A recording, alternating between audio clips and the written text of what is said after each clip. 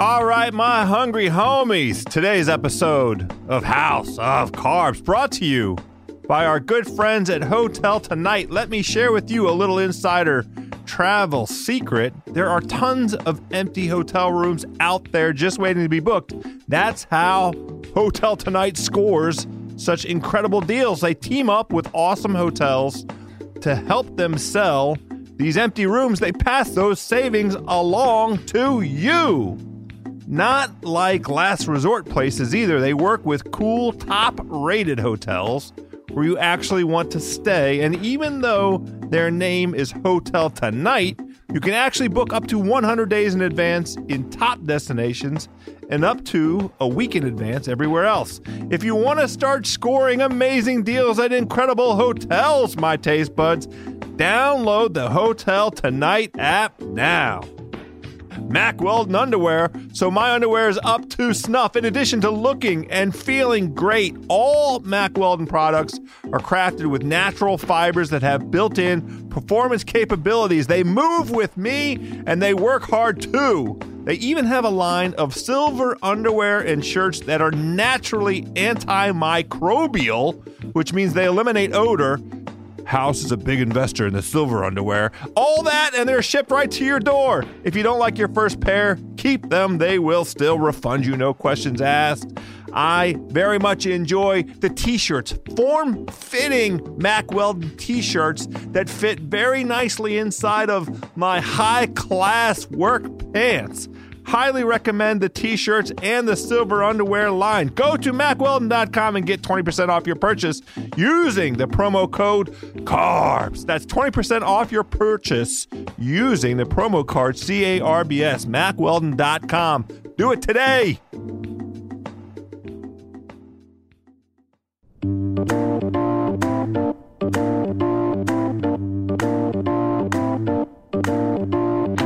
Oh yeah, my hungry homies, my taste buds, my culinary comrades, here we go. We're back with another edition of House of Carbs, the food podcast for the hungry people, by the hungry people. I am your hungry host, Joe House. Thanks for joining us today. Quick shout out before we get to the rundown of today's show. Quick shout out to the good people of Philadelphia. You know, I kind of dislike your football team. It is in my DNA as a fan of the Washington professional football team.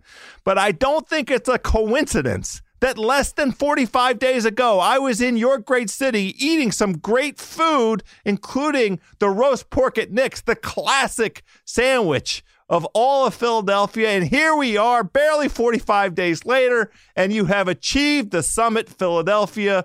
Shout out to Chris Ryan. Shout out to Andy Greenwald. Shout out to all our Philadelphia homies. I can't wait to get back up there and have some celebratory cheesesteaks and to tackle some of the other fine Philadelphia cuisine that was not part of the first Belly Takeover. Today's episode of House of Carbs, my hungry homies, we have a guest that you may know from a whole variety of television shows that he has developed, produced, and otherwise provided his golden touch. You may not know that Eric Rydholm also has a fantastic food story that goes in a lot of different directions and touches on a lot of different aspects of his life. He's a really interesting guy. He's a pal of mine, and I think you're going to love this conversation with him. Of course, we have Juliet Litman on for Food News, and we are very excited to have Lady Doritos show up on the internet right in time for this week's Food News. I think Juliet has a couple takes. But before we hear all of that, let's get into this great conversation with my pal, Eric Rydholm.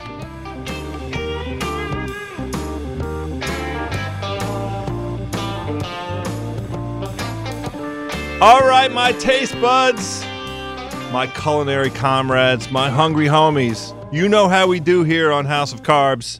We have been very fortunate over the course of the show to get interesting and talented folks from a variety of walks of life. We've had, you know, folks from media and philosophy and football and gambling and all kinds of things. Today's guest is a true sports media mogul, called by none other than Sports Illustrated's kingmaker, Dickie Deitch. Am I allowed to call him Dickie?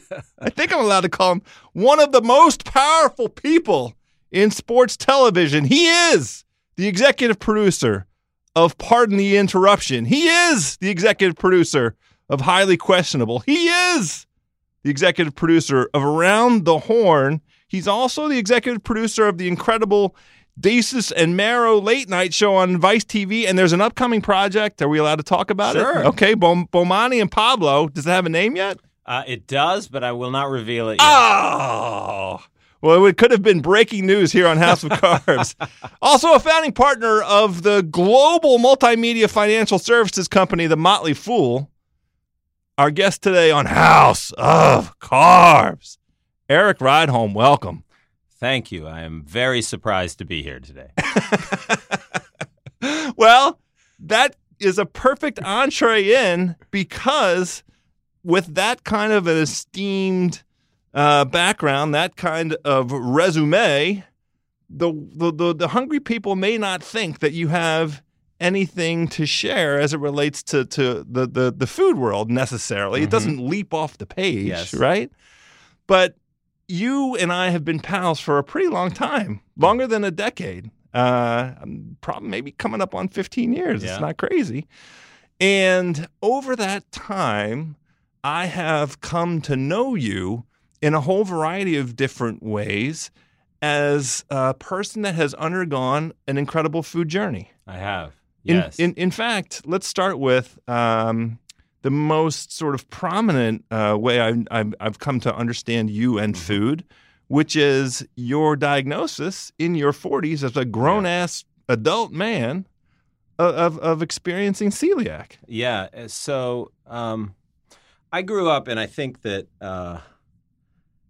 people who knew me as a younger person, and maybe even now, would be flummoxed by your choice of putting me on any sort of a food-related podcast, because I would say that for the most part, I was people might say I wasn't an adventurous eater.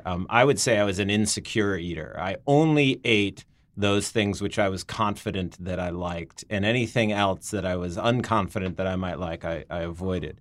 But what this led to as I grew up and grew old was me simply eating the same things again and again and again. And so many of those things were carb-related, grain-related, anything that was anything at all that was a bread, a cracker, a beer, anything of that sort of a consistency.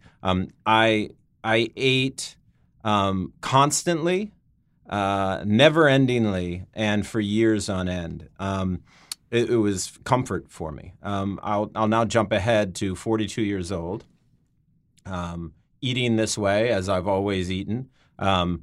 Energy suddenly dwindling.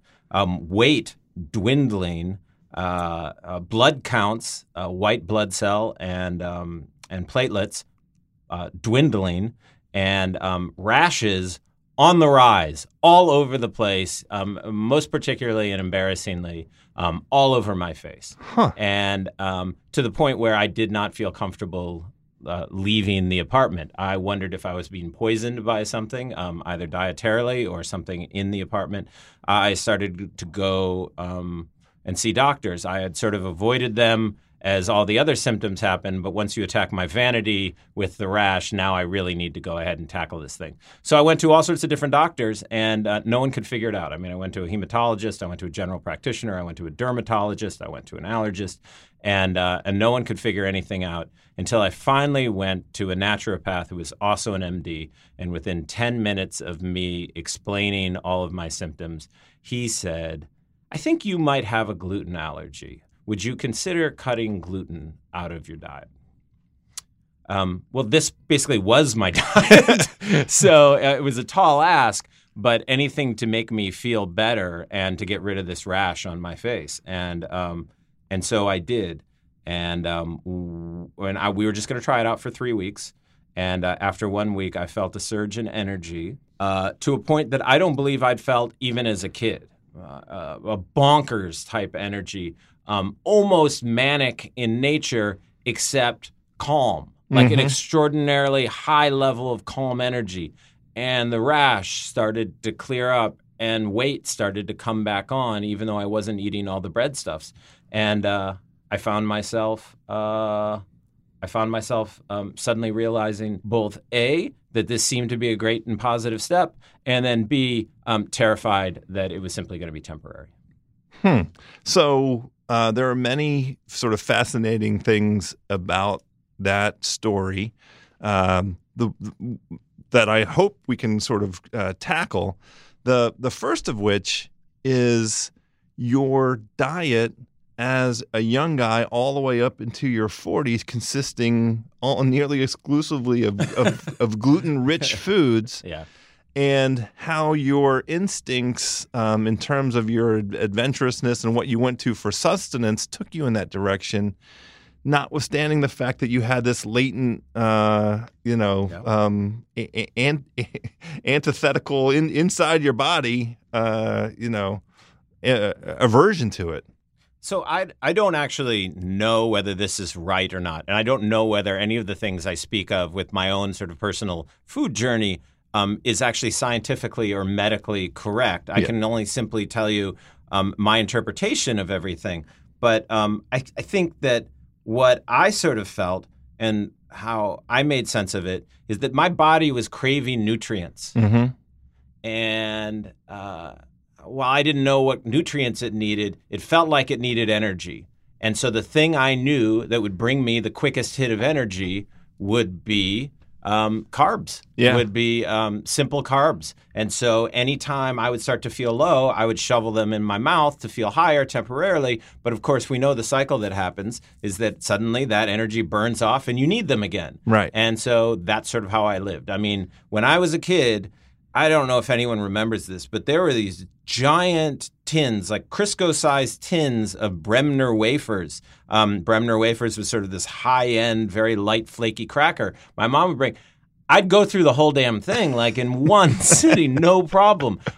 If you brought a basket of bread to a table, a restaurant table, I would look around the table, make sure that I offered it to everybody else, and anything that was remaining, I would inhale and then quickly ask for another basket of bread. And these, in the end, like I now recognize them as warning signs. And even in the beginning, I was like, there's something wrong with me. Nobody else is eating this way. Right. But I am. So there might be some deficiency here. So this is the thing. Fast forward to 42 years of age, and you're confronted with a radical rewrite of your entire eating life, right, essentially. And it occurred at a moment, now I don't want to date you or date me, but at the time that you got this diagnosis, the prevalence, the availability, the recognition of gluten sensitivities, of celiac, it was not as prominent, it was not as mainstream is the way I would describe it. Do you agree with that? Yeah, absolutely. And so basically a lot of the options that would even be bread related or cracker related, which I normally would have just,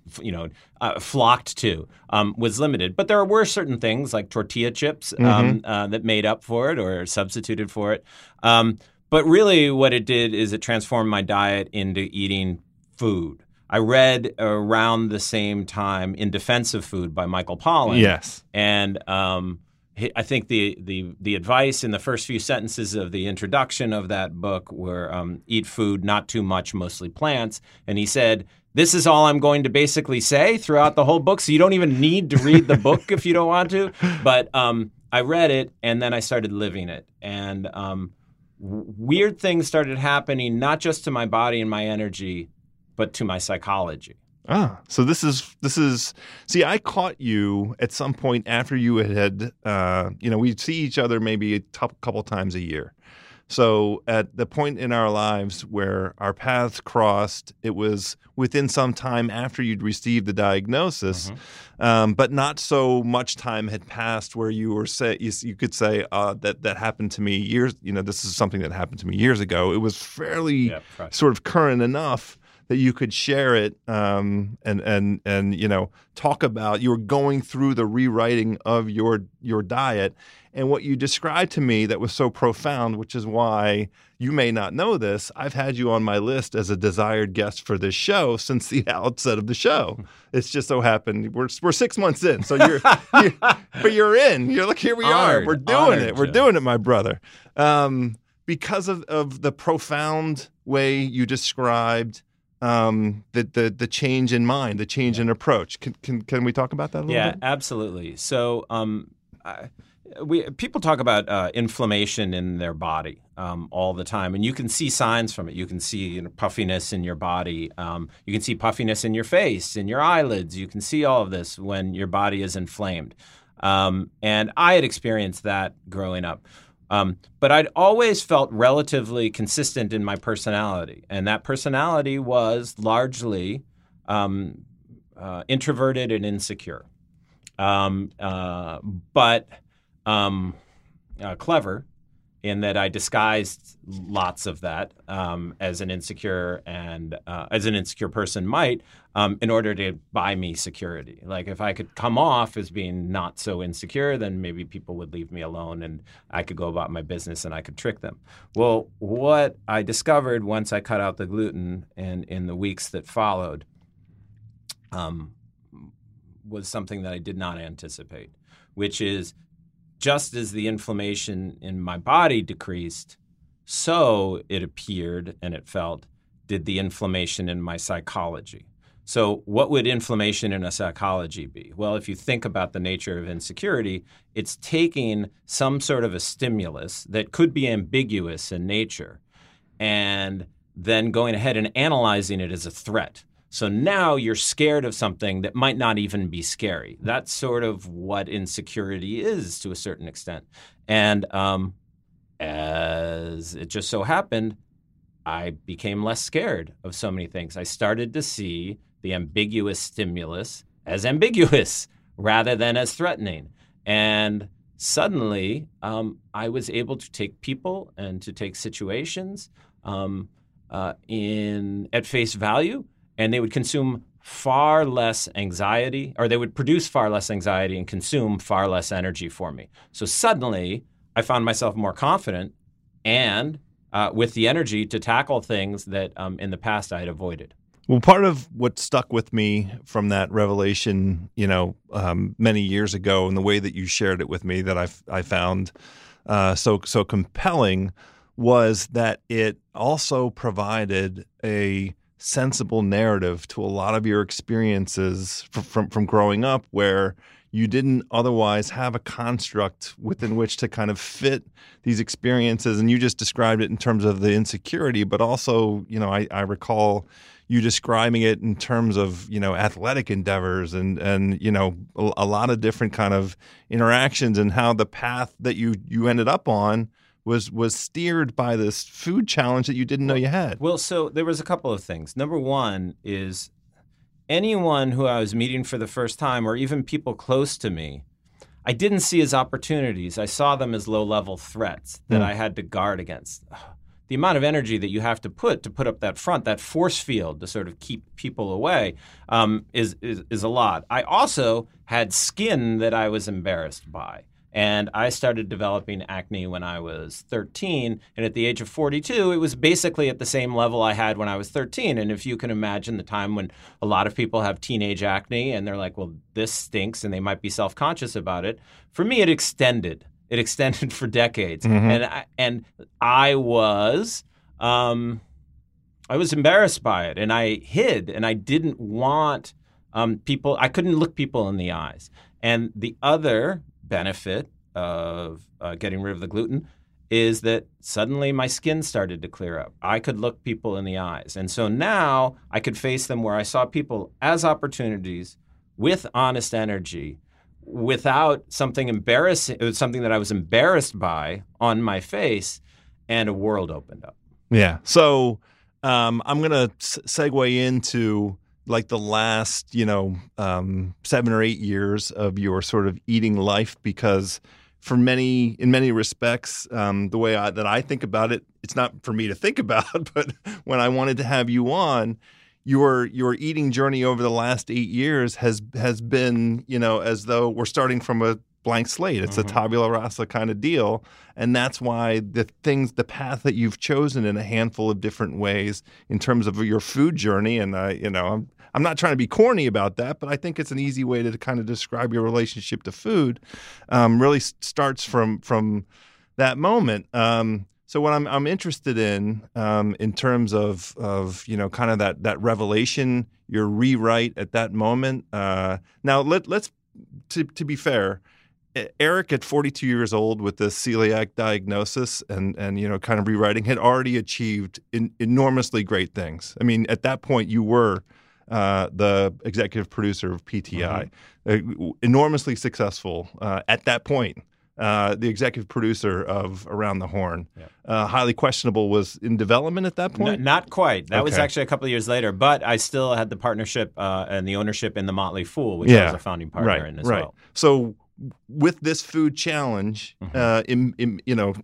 latent food challenge, you still had some pretty great, successes. I did, but, it was interesting. Like the thing I remember so much in the offices of the Motley Fool when I was in my late 20s and early 30s, and for the first time in my life being looked to by so many people who were employed at the company and were my colleagues, I was being looked to for leadership. And I started to realize that if I had up energy, I could hear the exact same pitch from somebody. And if I had up energy, I would be extraordinarily positive and say, let's go for it. I like this idea. And if I had low energy, I would be very down on the idea. And I didn't think this was fair. It meant that I was coming up with two different assessments of the exact same sort of piece of energy, or the same piece of information or the same proposal. And it was all due to my different fluctuating energy. And I didn't think that was fair to the people with whom I worked. And so I've always been extraordinarily conscious of the fact that what I eat can end up impacting how I decide or how I lead. So while I had some success, I would say that I don't think that while I'd had some career success, I don't know how fully my life I'd felt great about my life because at the time my job was over, I would run home and hide. Wow. Okay. Well, let's segue then, because you did have this revelation, this miracle in your early 40s. I mean, I really don't mean to overstate it, but you kind of. I would say it's more like a revelation. I mean, I personally, of course, I see it as a miracle, but I don't want to overstate it for anybody else. Yeah. And I also don't want them to think that this is something that's available to everybody. Right. It's your experience. Right. So let's talk about your involvement with the city farming at Farm in Kent. Yes. Okay. Yeah. The Farm in Kent. So I ran on weekends when I was up in New York. I was living in essentially, I would go up and spend the weekend in a hotel on the Lower East Side.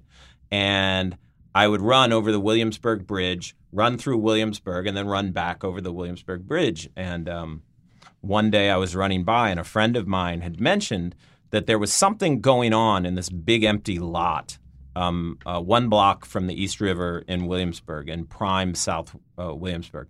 And I went by as I was running, and there was a letter written to the community. And it was laminated and attached to a chain link fence. And the letter was written by a character who I could only describe as Willy Wonkian. It basically said, I have taken over this land, and for you, the young people of Brooklyn and your children, I am going to turn this into a magical area where you can come and read books and play and sit in the sun and collaborate with others. We will have a farm.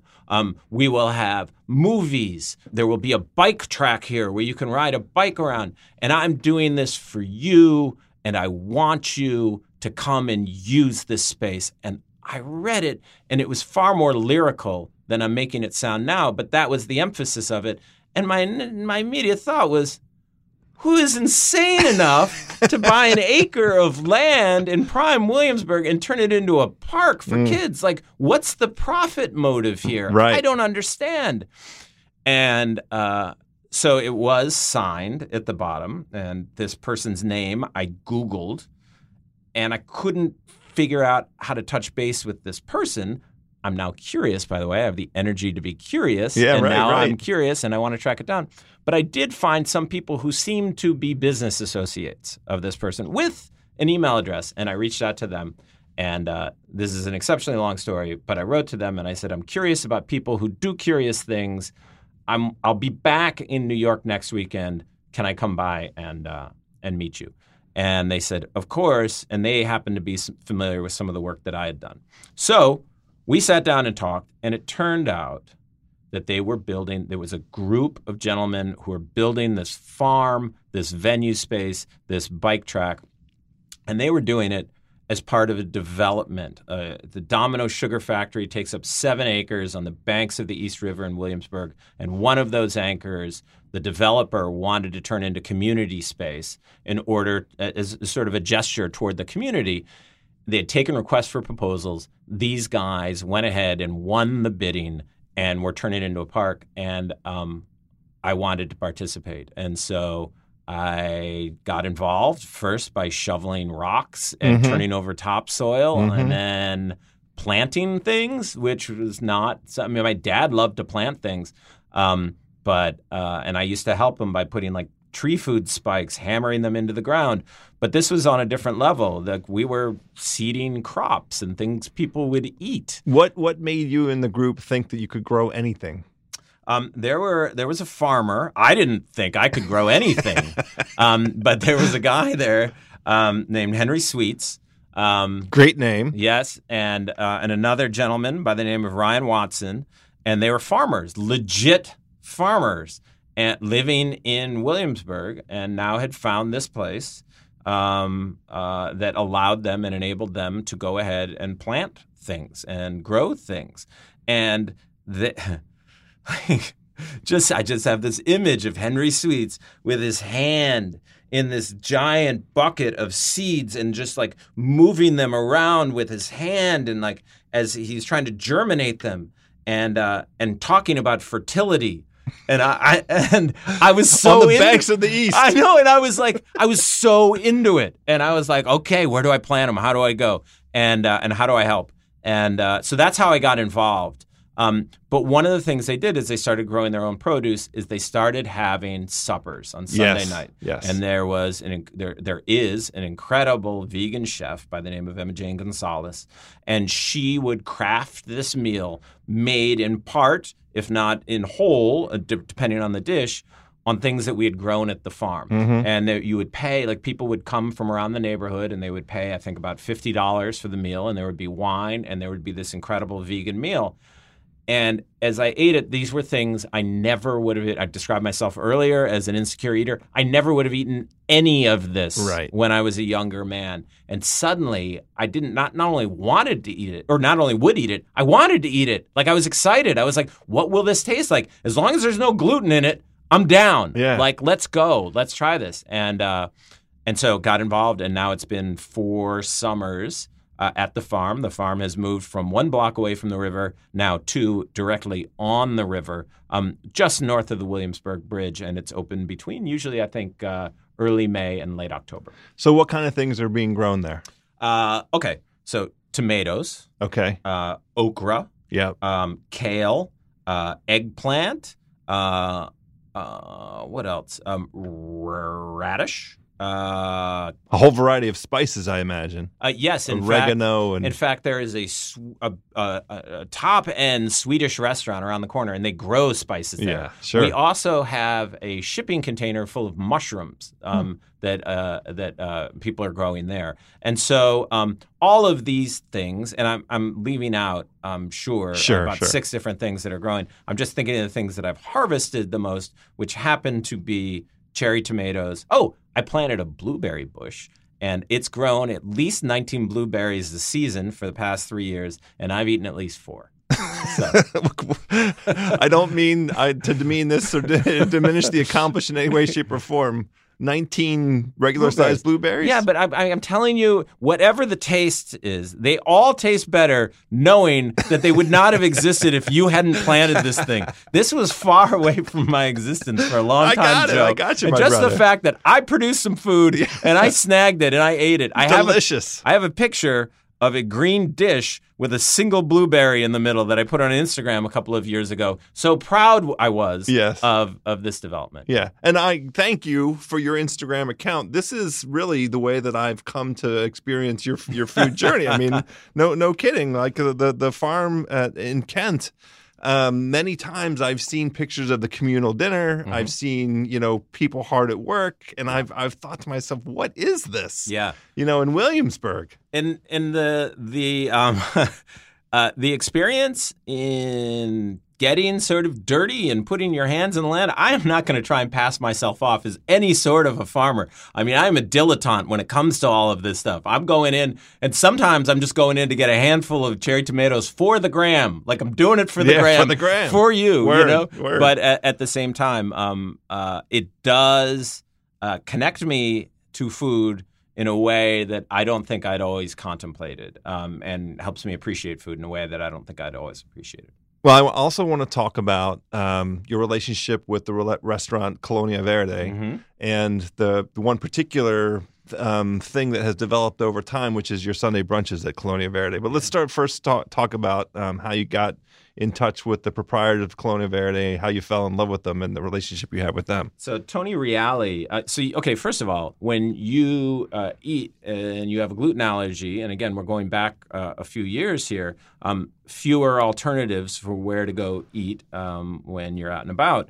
And Tony Reale, host of Around the Horn, had been in New York. He is a New Yorker, and he recommended a restaurant near my friend Tom's apartment called Comodo. He said, I think you'll really like it, and most of the menu is gluten-free. And I was like, okay, I'm in. Right. Like, gosh, I mean, it's hard enough to find. Let's go.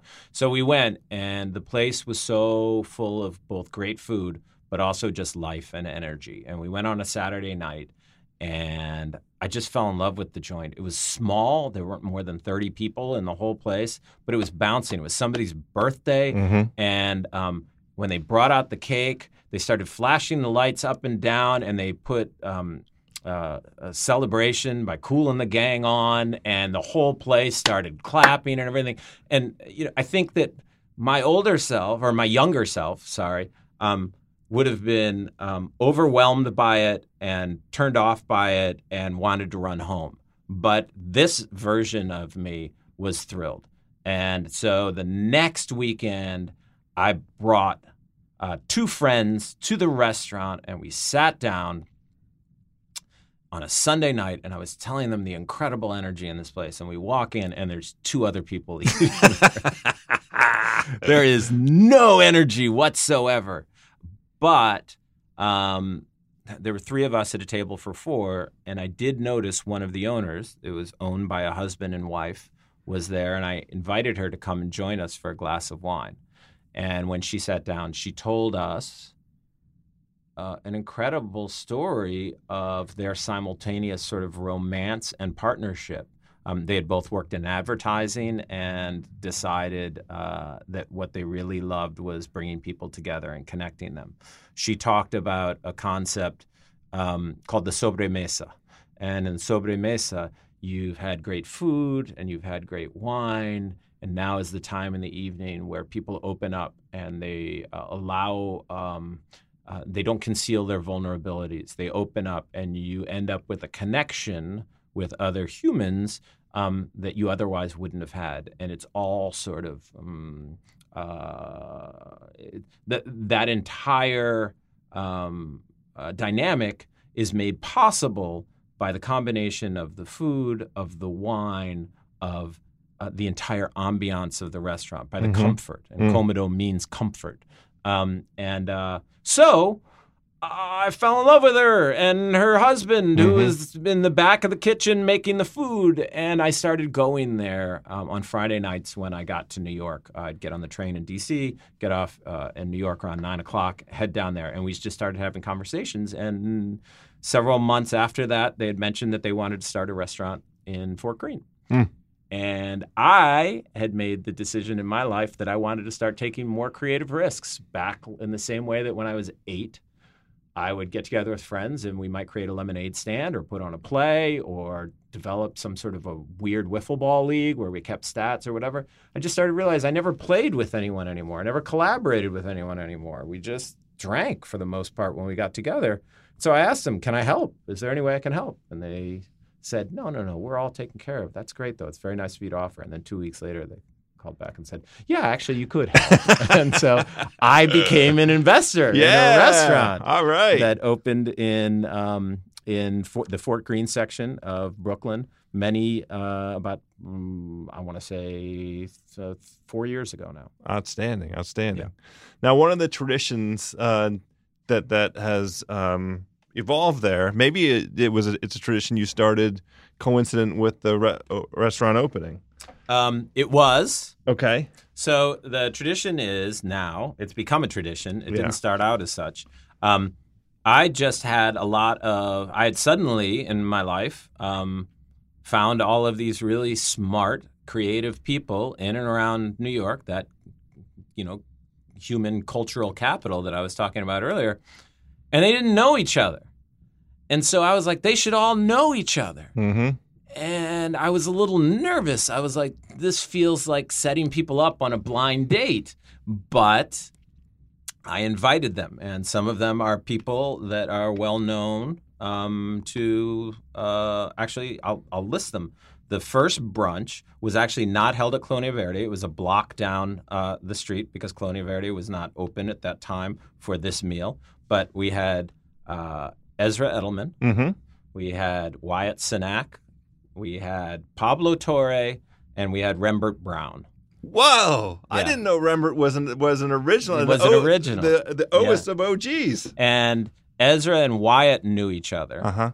But that was really it. I just knew everyone else individually. And the idea that I had, the operating notion, the romantic idea, which I don't think I really shared with them other than I think you guys might like each other. The romantic notion is maybe all of these guys might like each other enough just to start talking about things, help each other out, and maybe projects would get born in this context, or at least supported or encouraged in this context. And the first one went pretty well. And we left, and I was like the nervous guy after the first date with these guys. I'm standing on the corner, and I was like, so that was fun, hoping that somebody would also say, yeah, no, that was fun. And I heard it, maybe not full-throatedly, but yeah. And I said, well, so would you guys want to do this again sometime?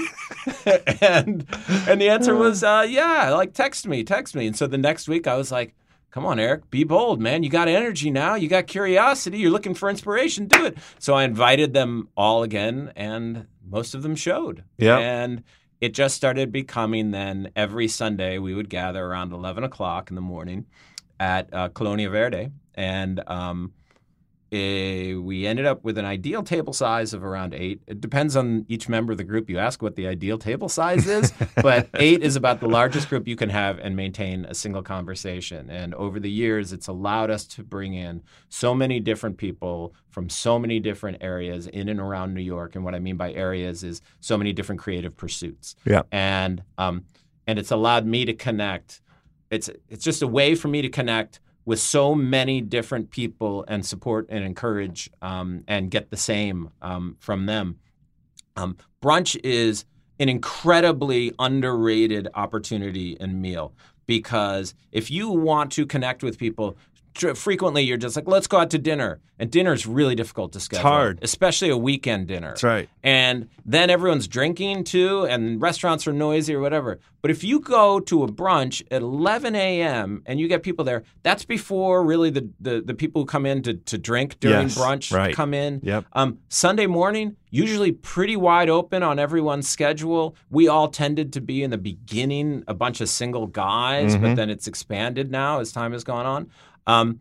But it becomes something that reliably you can expect people to join. And some of those people who are at that first brunch have become some of my closer friends in New York, actually closest friends in New York. Just to sort of further emphasize the the beauty of the brunch construct, like the pacing of brunch also really allows for that interaction, that face to face.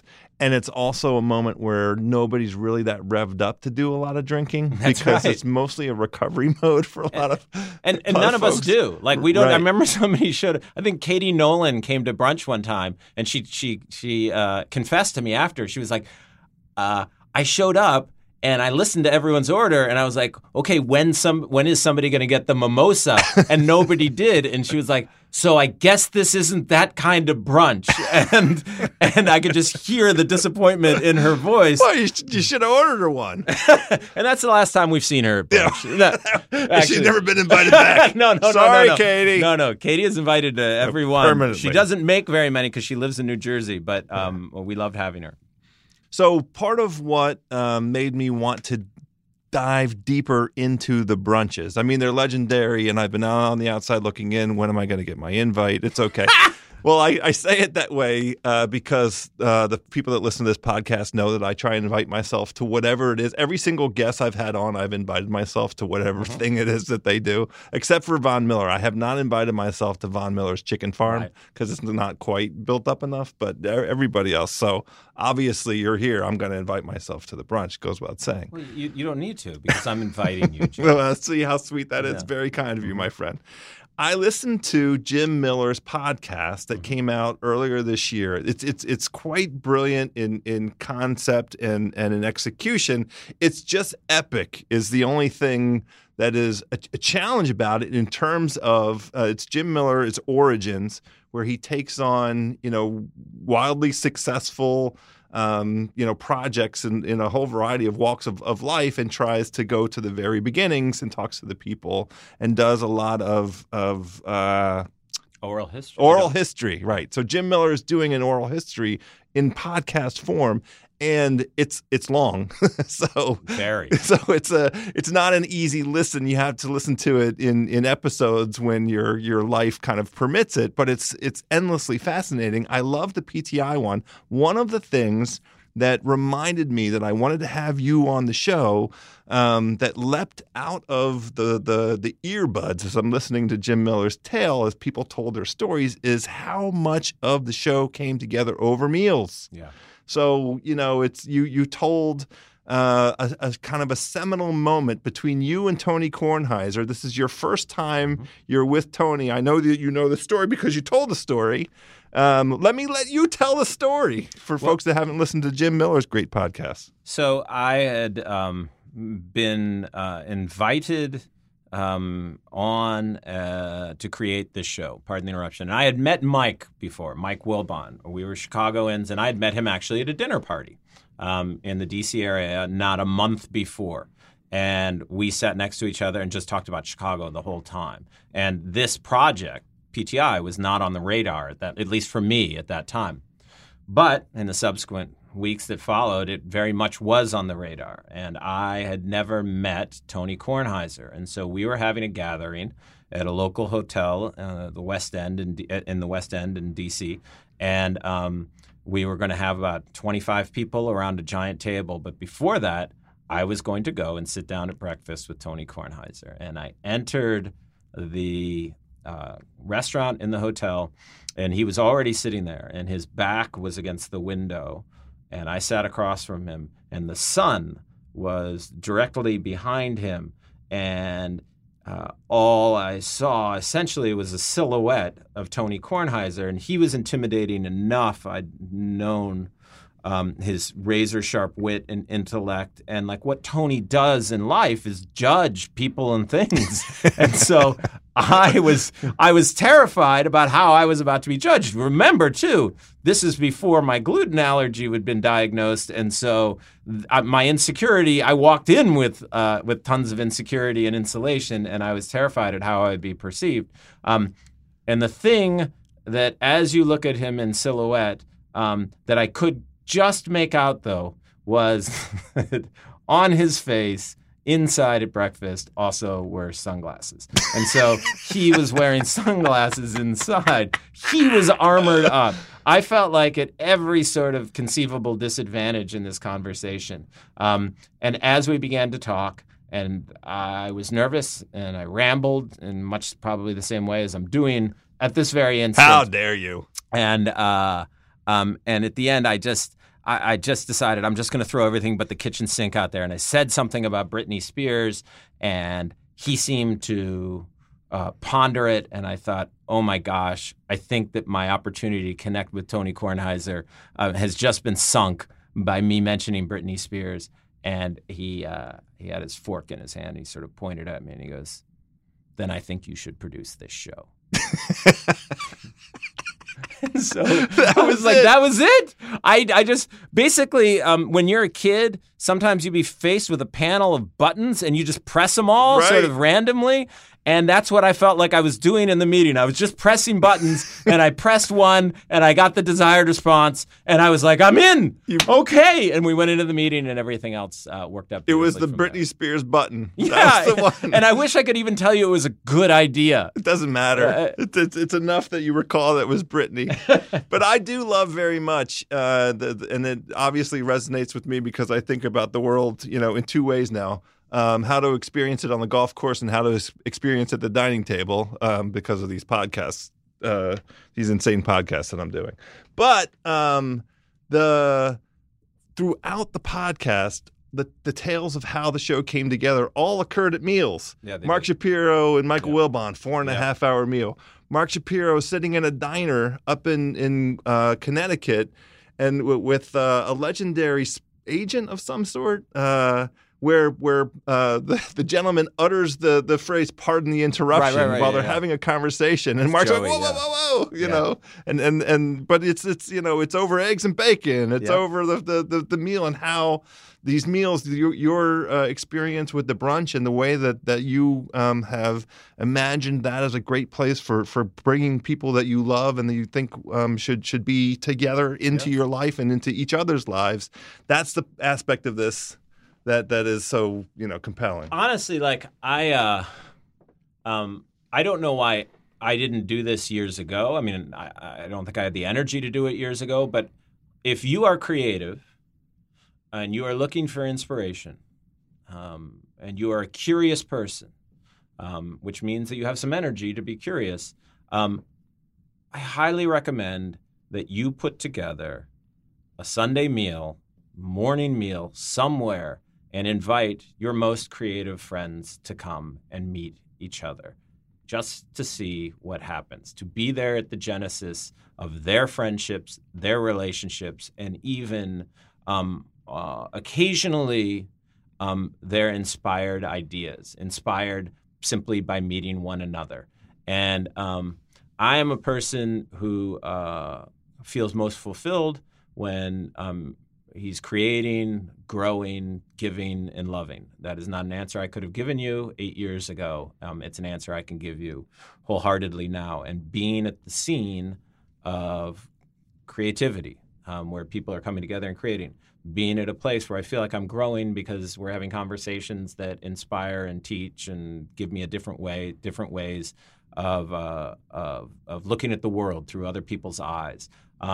Giving, like using this as a platform in some ways for generosity, like bringing all of these folks in, and then loving, just like supporting and encouraging people in their own individual pursuits and projects. It's been wonderful, and I think that if you are interested in not just building a great career or an interesting career, but an interesting life, I just highly recommend you try it yourself. And because now that you mentioned golf, another huge change in my life from the time that was before my gluten allergy diagnosis to after, was that I used to golf all the time.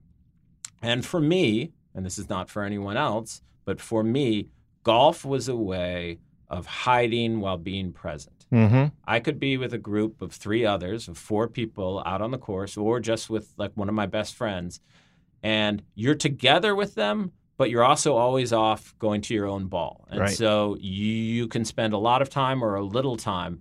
It's not a lot of face-to-face conversation. I didn't feel threatened or anything. I spent a ton of time on the golf course. And the reason I mention this in relation to brunch is that on Saturdays and Sundays, my tradition used to be I used to go out to golf instead of going out to brunch. Now, I will say a day of golf takes like 7 hours, at least in these parts, for me. An hour out to the course, 5-hour round, an hour back. It's a huge commitment. Brunch is like a 2-hour commitment, and it's great. And you get to look at people face to face. You get to do that. And I've golfed now once a year, I think, for the last 3 or 4 years. Like it's not part of my life in the way that it used to be. Partly because I don't feel like I need to hide from people, or I don't need to use it to hide from people in the same way that I used to. Sure. And I have a golf podcast, so I only want to talk about just a very quick sort of follow-on concept to that, which is, there's no doubt that it's an overwhelming commitment. The way that I have dealt with that is by playing during the week. So that's not an option for you because you work for a living. I just cackled because I thought you were going to say, I have a golf podcast, and this isn't it, Eric. This is food. Can we stop talking about golf? Well, you're killing my vibe. Well, even I don't think that I would have that story on the golf podcast. I probably, it can be a pretty overwhelming time commitment, and it does come at the expense of a lot of other important things that smart people could be doing with their lives. All that is true. I already had I had Malcolm Gladwell on earlier this year. In the fall. To talk about McDonald's French fries because he did a revisionist history on that. But he'd also done a revisionist history about golf out in Los Angeles. LA, So I had to take umbrage with some of the ways he he led with "I hate golf," so I couldn't let that stand. So he was gracious enough to come on, and we talked about McDonald's French fries, and then talked about golf a little bit. I had to stand up for golf, so that's all. That's all I'm doing here as well. I don't hate it. In fact, in some ways, I feel like it saved me. It gave me the opportunity to go out and be with people at a time when I didn't feel comfortable. Sure, to do it. It makes sense, and got me fresh air. And so, and I never got really much better at it. Well, that's welcome to everybody else's world. Last thing we do here on House of Carbs, we ask for, and it's not intended to be morbid, but we do ask for people kind of where their heads are at, and the way we characterize this is last meal on Earth. Yeah. So your palate now is very sophisticated. You're in the ground. You're growing a single blueberry. Could be one of the items.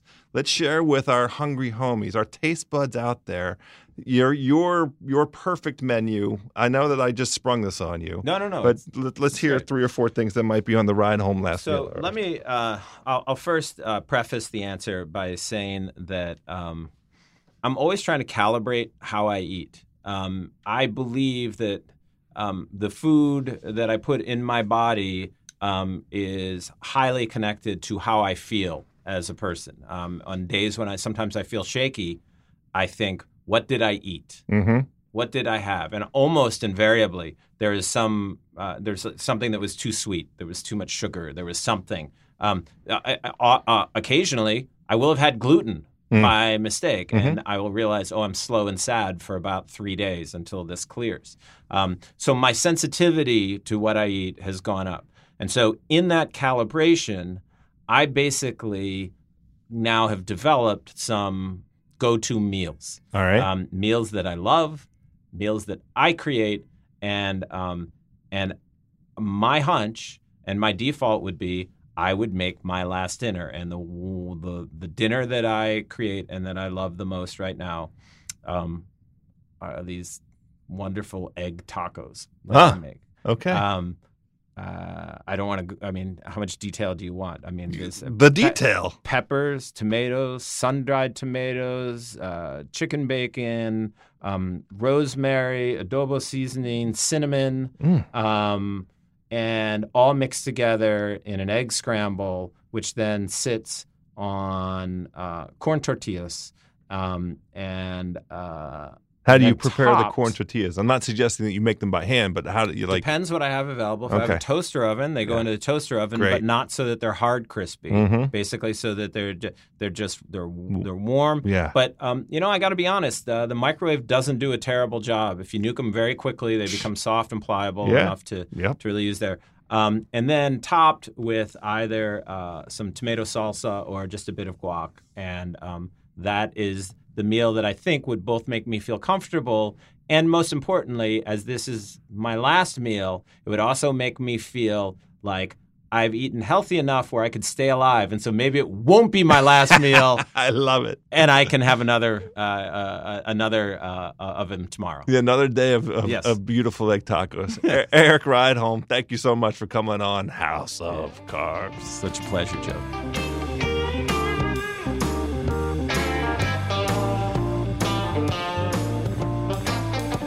All right, my hungry homies, big thanks to the media mogul Eric Rydholm for coming on and sharing with us his food story. Of course, we're going to jump into some food news this week with Juliet Littman. But before we get there, a quick word from our pals at Leesa. Leesa is driven by the mission to provide a better place to sleep for everybody. And it is an innovative, direct-to-consumer online mattress brand that is also socially conscious. In fact, for every 10 mattresses that Leesa sells, they donate one to a shelter through their 110 program. They also plant one tree for every mattress sold and donate 1% of each employee's time to volunteer for local causes.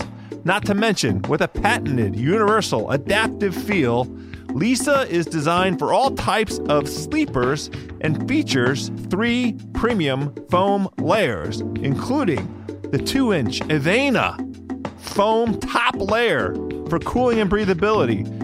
Next, a 2-inch memory foam middle layer for body contouring and pressure relief. And then at the bottom, a 6-inch dense core. Support foam for durability and structure, works for sleepers of all sizes. And now Leesa is continuing to expand its offerings to include the Leesa pillow, the Leesa blanket, the Leesa foundation, and the Leesa frame. No wonder it is a Forbes Top 20 startup to watch. Try a Leesa mattress in your own home for 100 nights, risk-free. Available in the US, the UK, Canada, and Germany, online with free shipping. This 100% American-made mattress shipped compressed in a box right to your door. Or go ahead and try it at the Leesa Dream Gallery in Soho, New York City, as well as Virginia Beach, or go check out these Leesa mattresses at over 80 West Elm stores nationwide. My hungry homies, get $100 off. That's a lot when you go check out these prices for Leesa. $100 off when you go to leesa.com/carbs. That's leesa.com/carbs. Leesa.com/carbs and save yourself $100. Today's show also brought to you by our good pals at BMW. The all-new BMW X3 was not built for everyone. It was engineered for those who share the desire of more. As you know, my taste buds, that is exactly who we are. More passion, more ambition, more appetite, more making every second count, more spontaneity, more curiosity, more venturing off the beaten path, more traveling, more exploring, more leaving your comfort zone and never returning. The BMW X3 is capable of more with the level of performance that you expect from a BMW.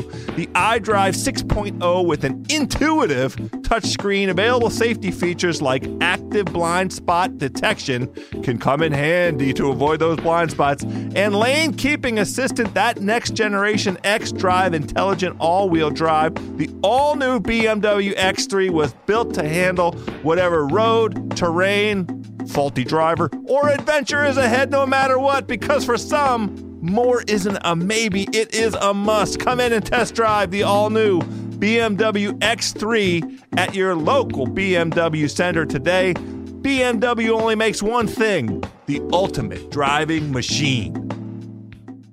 Okay, taste buds, we are at that point in the show. It is now time for food news. Yo, Juliet! Hello, I'm back. Hola, should I say. You're back. Hola. Sí, señorita. We have a couple of things to cover before we jump into the news this week. Yes, we do. And I know I've teased it already. Lady Doritos, goodness gracious. I mean, it's just God bless the internet. It's the timing rarely lines up that we have such a great story on a day that we're recording. But we'll tackle that soon enough. You were on assignment in Mexico, and you're back. It was a mini break. I assigned myself to go to Mexico. That's correct. Yes. Yes. I went to Puerto Vallarta. Okay. Which I'd never been to Mexico before. It's quite close, easy to get to. Oh, wow. Don't know why I waited. Wait. Yeah, let's tap the brakes there. Yes. How long have you been in LA now? 6 years this week. And this was your first trip to Mexico. Yeah, I know. I had for months been threatening to drive to Tijuana, but I decided to really take the plunge and go to like real tourist Mexico. So I went to Puerto Vallarta. It was delightful. Stayed at a great Hyatt, and it was wonderful. I like heard whales. They were like I was staying on a really nice beach, and they were right off the beach. It was delightful. Okay, all those things are great. I care about them not nearly as much as the food. I want to hear about the food. So I only left the hotel for 2 meals, and they were both great. One was like to this place called El Rayon, which was delicious, kind of like more traditional Puerto Vallarta food. The best thing I had 2 amazing things there. One was a beverage. It was like a passion fruit margarita that was served to you in like a potted plant dish. It was like a red ceramic cup, but it just felt big. It was really big. It makes a ton of sense. You know, I my own self, my honeymoon was in Zihuatanejo on the west coast of Mexico, and you forget at least I did as an East Coast elite, you know, traveling to the other side of the world, how close Mexico is to the equator. Yeah. Duh. And this idea of passion fruit, like you can get truly tropical fresh fruit, and it's part of the ordinary course daily living, and it's extraordinary. I interrupted you. I want to hear more about your passion fruit beverage. It was really good. Called a Cantarito. It was clear tequila, like citric, like passion fruit juice, and like I think that's it. Basically, it was really good. Great. I had like 3, and then we had these plantain empanadas that were just delicious, and then I had duck. Apparently, like a slow roasted duck is like a Puerto Vallarta food. So that was delicious. How was it prepared? Was it a asado style on like an outdoor, charcoal kind of situation? I don't know. I don't know how. It's okay. I'm sorry. Well, how did they serve it to you? Was it sliced, like the breast sliced up on a plate? No. Okay. It was like still on the bone. It was really good. Oh. I think I think it was duck barbacoa. They prepared it like they do with beef, actually. It was really good. Now you're driving me crazy. It's dinner time in DMV. It was really good. No. Yeah, I'm sorry. It was duck carnitas, and it's this duck carnitas. Yeah, my bad. Terrific. It's like 1/3 of a duck in one piece, slow cooked, and then it's like in this orange sauce, and it comes with potatoes. It was delicious. It was so good. Also so cheap. Yeah. Just fantastic. Yeah, food. right. Sure, of course. But the real culinary highlight was not even just the food, but my friend and I was with my friend Tara. We decided to go to this restaurant we read about with like good reviews. It seemed a little like, it was kind of like hip. It was called La Leche.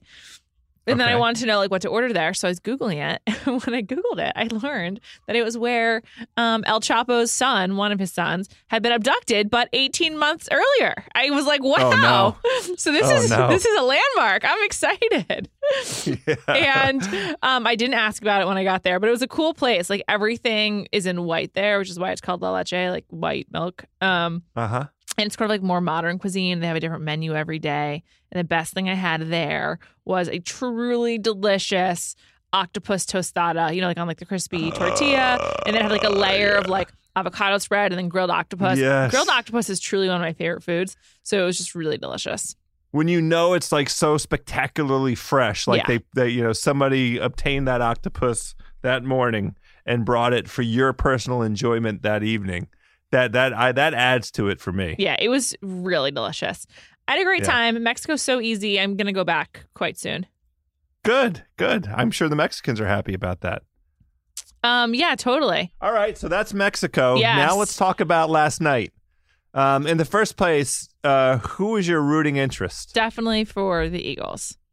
Good. Me too. That was, well, in the sense that I hate Bob Kraft. That's all. Anybody hate him. Yeah, I just hate him. Sure, I support all of that. I'm anybody but the Patriots. I can't really like affirmatively root for the Eagles because they're in the NFC East. Sure, it's in my DNA to not root for them.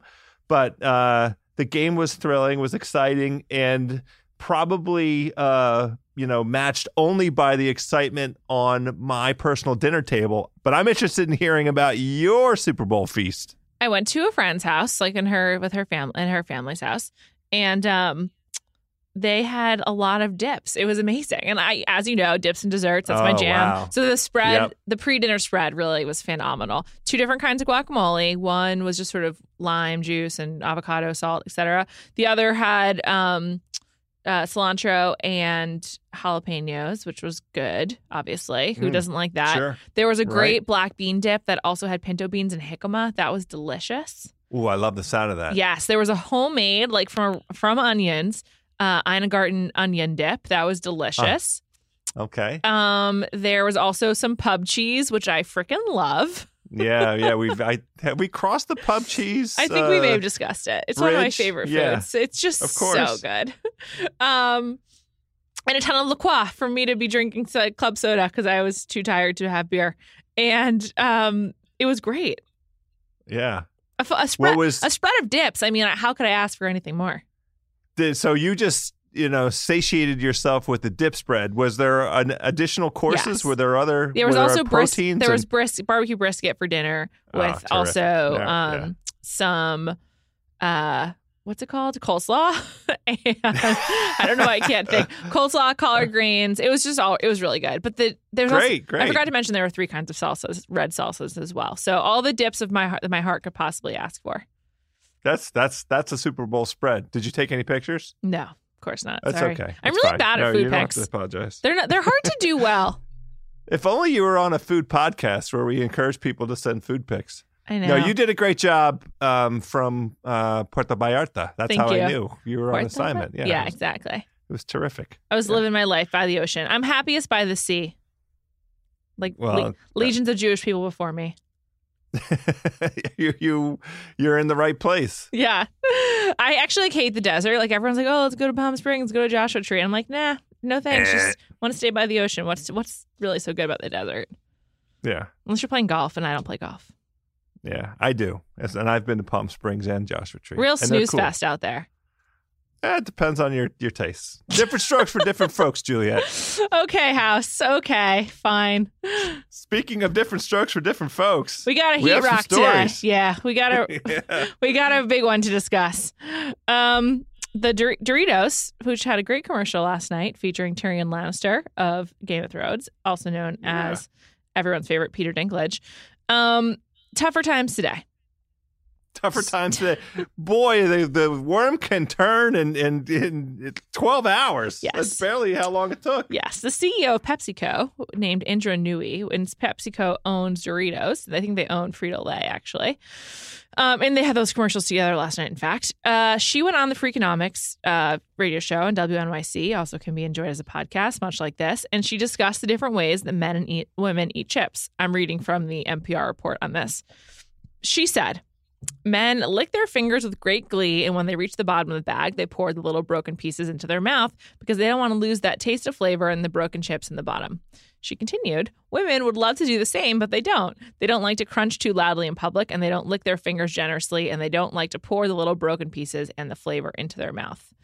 Stephen Dubner, the host of Freakonomics, asked if they were developing separate male and female versions of the chips. And here's the real money shot.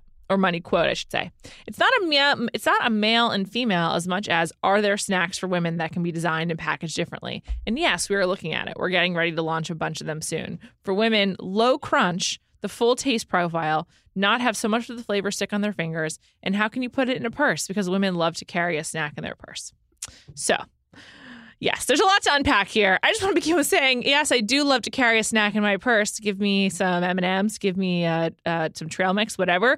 But it doesn't have to be different from what men would put in their pocket. It's just... This is ridiculous. I read it a couple times, and I wondered... as we do, we think about a little bit what we're going to say on the podcast. I mean, a lot of this is seat of the pants, but she's the CEO speaking on behalf of a global brand, and she had to have put some thought in advance to how she wanted to present this. And I'll call it innovation because I imagine that's the way they imagine it. Sure. And I wondered if there wasn't an element of all publicity is good publicity. So I'm going to talk about this in a way that is so askance and askew of the mainstream that it will get reported in every outlet. I mean, I can't tell you how many stories are already out across mainstream media from women journalists saying, "Oh, let me tell you about my experience. You know how I'll be interested in consuming my Lady Doritos." It really went viral in just a short order, and it did have the effect of stepping all over poor Peter Dinklage and Morgan Freeman, a marriage made in heaven, obviously. Oh, absolutely. Yes. Everyone's been waiting on that one. So I'm trying to think outside the box about how it could be that those words would be in her brain and then come out of her mouth. I don't know. I think that they probably genuinely think they're doing like innovative work at this company. I don't know. It also just sort of shows you how much work probably goes in between an original marketing idea of the company and then the final product from like their advertising company or whoever. You know what I mean? Like, yeah, I think it speaks to the way these companies have ideas and they change and they morph before they arrive to the consumer. That's not excusing it at all, but I do think it's like actually kind of a good like look into the cynical nature of coming up with new products for these kinds of companies. Well, I want to talk about the god-awful Diet Coke flavors and that commercial that was did you see the commercial last night? I did indeed. Yeah, so we'll talk about it in a second. But I do think, on the one hand, relating to the Lady Doritos, the notion of trying to accommodate a taste is fine. But, like, you can't do half the world's population. Better than 50% of the world's population is female. And the way we're going to accommodate it is through the grossest stereotypes that are available. Like, do you care about selling these in the United States of America? That's my question to PepsiCo CEO Indira. Yeah. I'm sure I botched her name. I don't know. I think that also there's just so much cynicism about like how to get a certain like demographic instead of just like making the best thing possible. Although, food packaging, it does matter. But like you could do that without being like, these are for ladies, less crunchy noise. That's right. Part of eating chips, though, by the way, is the crunch. Like I think you actually would lose something from the experience if you don't have that crunch. Who wants a less crunchy mother effing chip? No one. And then nobody's putting their hand up. Oh, I would like this so much better if it was less crunchy. Get the fuck out of here. If the point was specifically for sneaking it into your purse to bring it to a award show or a long play or something like that, I could get behind that. But please brand it as like a snacks for smuggling, not snacks for ladies. Yeah, just use your brains. We're trying to stave off the hangry. Yes. You know what I mean? I could slip these into my wife's bag so that she has something. It's that old Snickers notion, right? It fits in the bag. It's perfect. But it's not. It doesn't have. They're equal opportunity. Men get hangry too. I'm hangry right now. It was because so absurd. You just talked about duck barbacoa and duck carnitas, and I'm starving. Sorry, House, my bad. But yeah, this was just so dumb. She's gonna regret that. I kind of feel bad for her. I think she's gonna regret it. Yeah. Well, there's maybe all of these things. This is speaking of cynical. Carry with them an opportunity. So the opportunity to make it right. Some free Dorito day. Yeah, I can only imagine what nonsense they'll gin up to try and make it right. But, they better give if it's free Doritos, they better be equal opportunity. I want my free Doritos too, even though I wasn't offended by this. I mean, Doritos for all. It's offensive, but Doritos for all. That's the idea. That's the point. Do you want to talk about these Diet Coke flavors before we move on to our next story? I just want to talk about the ad. Okay. I know it wasn't for me. Mm-hmm. So I was not the demo they were intending to convey this to, but it did confirm to me certain things we were suspicious about when they announced the flavors, which is they have a very specific niche market that they're trying to appeal to with these crazy flavors. And then they went so off the wall with the ad. I'm just going to sort of leave it at that. I'm interested in your take before I go all the way in. Well, to be honest, I was like, oh, this looks gross. And I kind of like tuned it out. I was like, I'm never having these. Like, give me better commercials. I thought it was one of the worst commercials of the night, to be honest. Like all of the Tide ones, of which there were many, were way more impactful. it didn't really leave a mark, I guess. Yeah, I thought it was so curious to go heavy niche the way that it seemed they were going. I mean, it really is. It seemed like the demographic that is intended for is young women 18 to 25. Yeah. And if you're not in that segment, you might not be interested. Yeah, it was like for like women they think are trying to like look good or something like that, or playing into like the idea of like a millennial hipster woman, whatever they think that is. I agree with that. That was my takeaway. It felt very gendered. And you know, really specific. We have a very narrow group in mind for this. Everybody else, enjoy your 35 seconds. Yeah.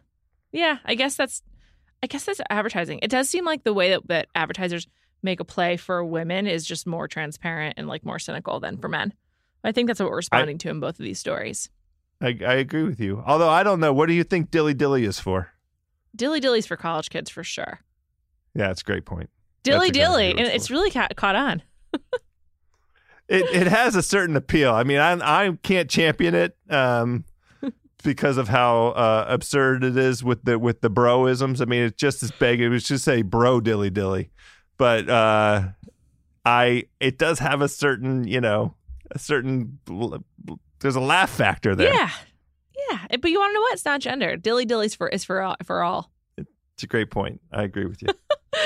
Lastly, I want to talk to you about a new development at Starbucks.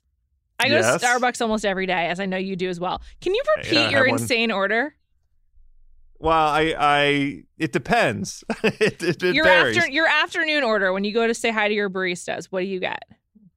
Right, just today it was just an iced Americano. Okay, so an iced venti Americano. That's boring. Fine. My start the day has been lately an iced Trenta cold brew with 2 shots of espresso and 1 pump classic. That's an insane order. That's just insane. There's so much a lot caffeine. Of flavor. It's so much caffeine. It should be enough to carry through the whole day so that I wouldn't have to get the iced Americano in the afternoon. But, you know, to prop open these old Italian eyes of mine, I need that jump start. And that's my winter go-to. Even though it's iced. My lowly winter go-to is a venti Pike Place roast with whole milk. That's delicious. Yeah, it's it's a classic order. It's not as daring as yours. And then in summer, I switched to a venti iced coffee, of course. Anyway, for good news for both of us, should we choose to accept, Starbucks has teamed up with Visa to make a Visa credit card. So, you know, I, much like many people have like a airline rewards credit card or whatever, you can now get one for Starbucks. And so the Starbucks Rewards Visa card is named for the company's loyalty program, and cardholders automatically become members who get exclusive perks, according to the company. This is a report from USA Today. The credit card through Chase has a $49 annual fee, which I think is kind of high, and stars accrued via the credit card expire the same way as those earned the traditional way do, on the first day of the month after a full 6 months. So use your cards, man. Just use your stars is the point. Yeah, so use those stars up quickly. I think the thing that makes this worthwhile is if you're the kind of person that occasionally gets a Starbucks food item that you can deploy massive amounts of stars in the food item. They have a salad there that I'm going to confess that I get occasionally. Oh, you do? Yeah. Well, there's a 4 o'clock that with my 4 o'clock drink. Sometimes I need a snack to bridge it, and a lot of times it's a whole almond snack. And I can hear the hungry homies out there. House, what are you talking about? I can't constantly be having meatballs at every meal. I'm sorry, my taste buds. So I will there's a salad that has like lentils and vegetables and quinoa, and there's like broccoli in it. That salad sometimes jumps out of the refrigerator case and into my hands. Now, I don't eat the whole thing. I eat just the vegetables off the top and have it with my my iced coffee. And it's a pretty good, like, tide me over until dinner time when I jump into my full house of carbs, my culinary comrade. So don't worry, I'm doing it. Yeah, I'm doing me. I find this card thing, because you have to pay for it, slightly obnoxious. But the reason that I thought it was worth talking about is because I know one guy who will find this very appealing. He'll be a first mover on this, and that is none other than the Podfather himself, Bill Simmons.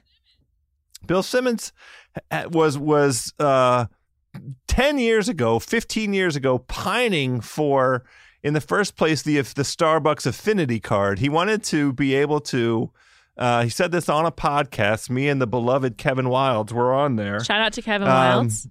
Shout out We to love Kevin Wildes. K-Man. Yeah, right. Talking about how great it would be if there was some kind of affinity program where he could use a card to essentially, handle the entirety of his transaction. It didn't really make sense because that's basically the idea of a credit card. And you could have whatever rewards you want, but Bill wanted specific rewards tied to his specific Starbucks experience. And lo and behold, here it is. Ready for the Podfather 15 years later. It's here. I got to make sure he knows about it. Yeah. I think in addition to whatever color card, what color card is the highest card you can have with Starbucks right now? Is it gold It's or the is gold. there a It's black the gold. card? Okay. No, it's the gold. The gold is the gold standard. Yeah. Well, I think he's going to be having the gold and this Chase card that he'll gladly spend the $50 for because he'll easily use up enough in terms of the generating the points, the stars. What's it called? Stars, yeah. Stars, and then you get one star and then for deploying them. I think this is lame. 1 star for every $4 spent somewhere other than Starbucks. That's really low. Like I have an American Express Delta card, and I think I get like 1 point per dollar spent, and then like points become That makes miles. a lot more sense. I $4. I mean, come on. I know $4 is a lot, right? Yeah, it's a lot. I got some questions about how this is going to work, but I guess it's a step in the right direction if you love Starbucks.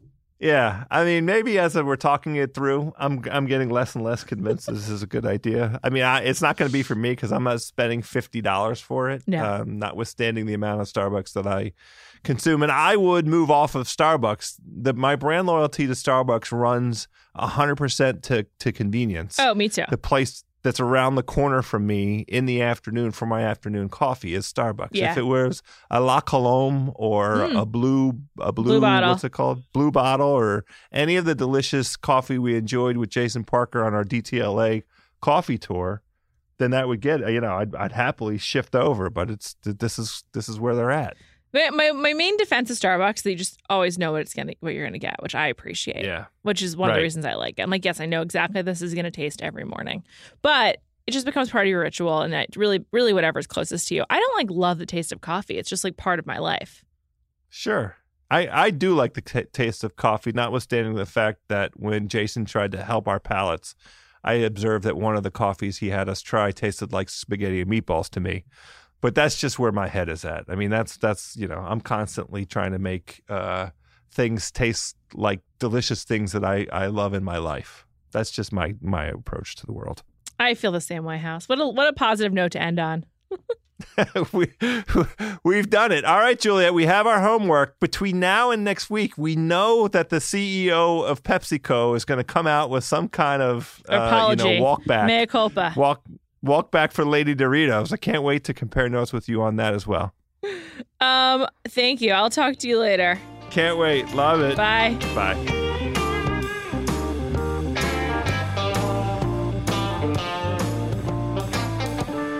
All right, my taste buds, we have done it. Another fantastic House of Carbs in the books.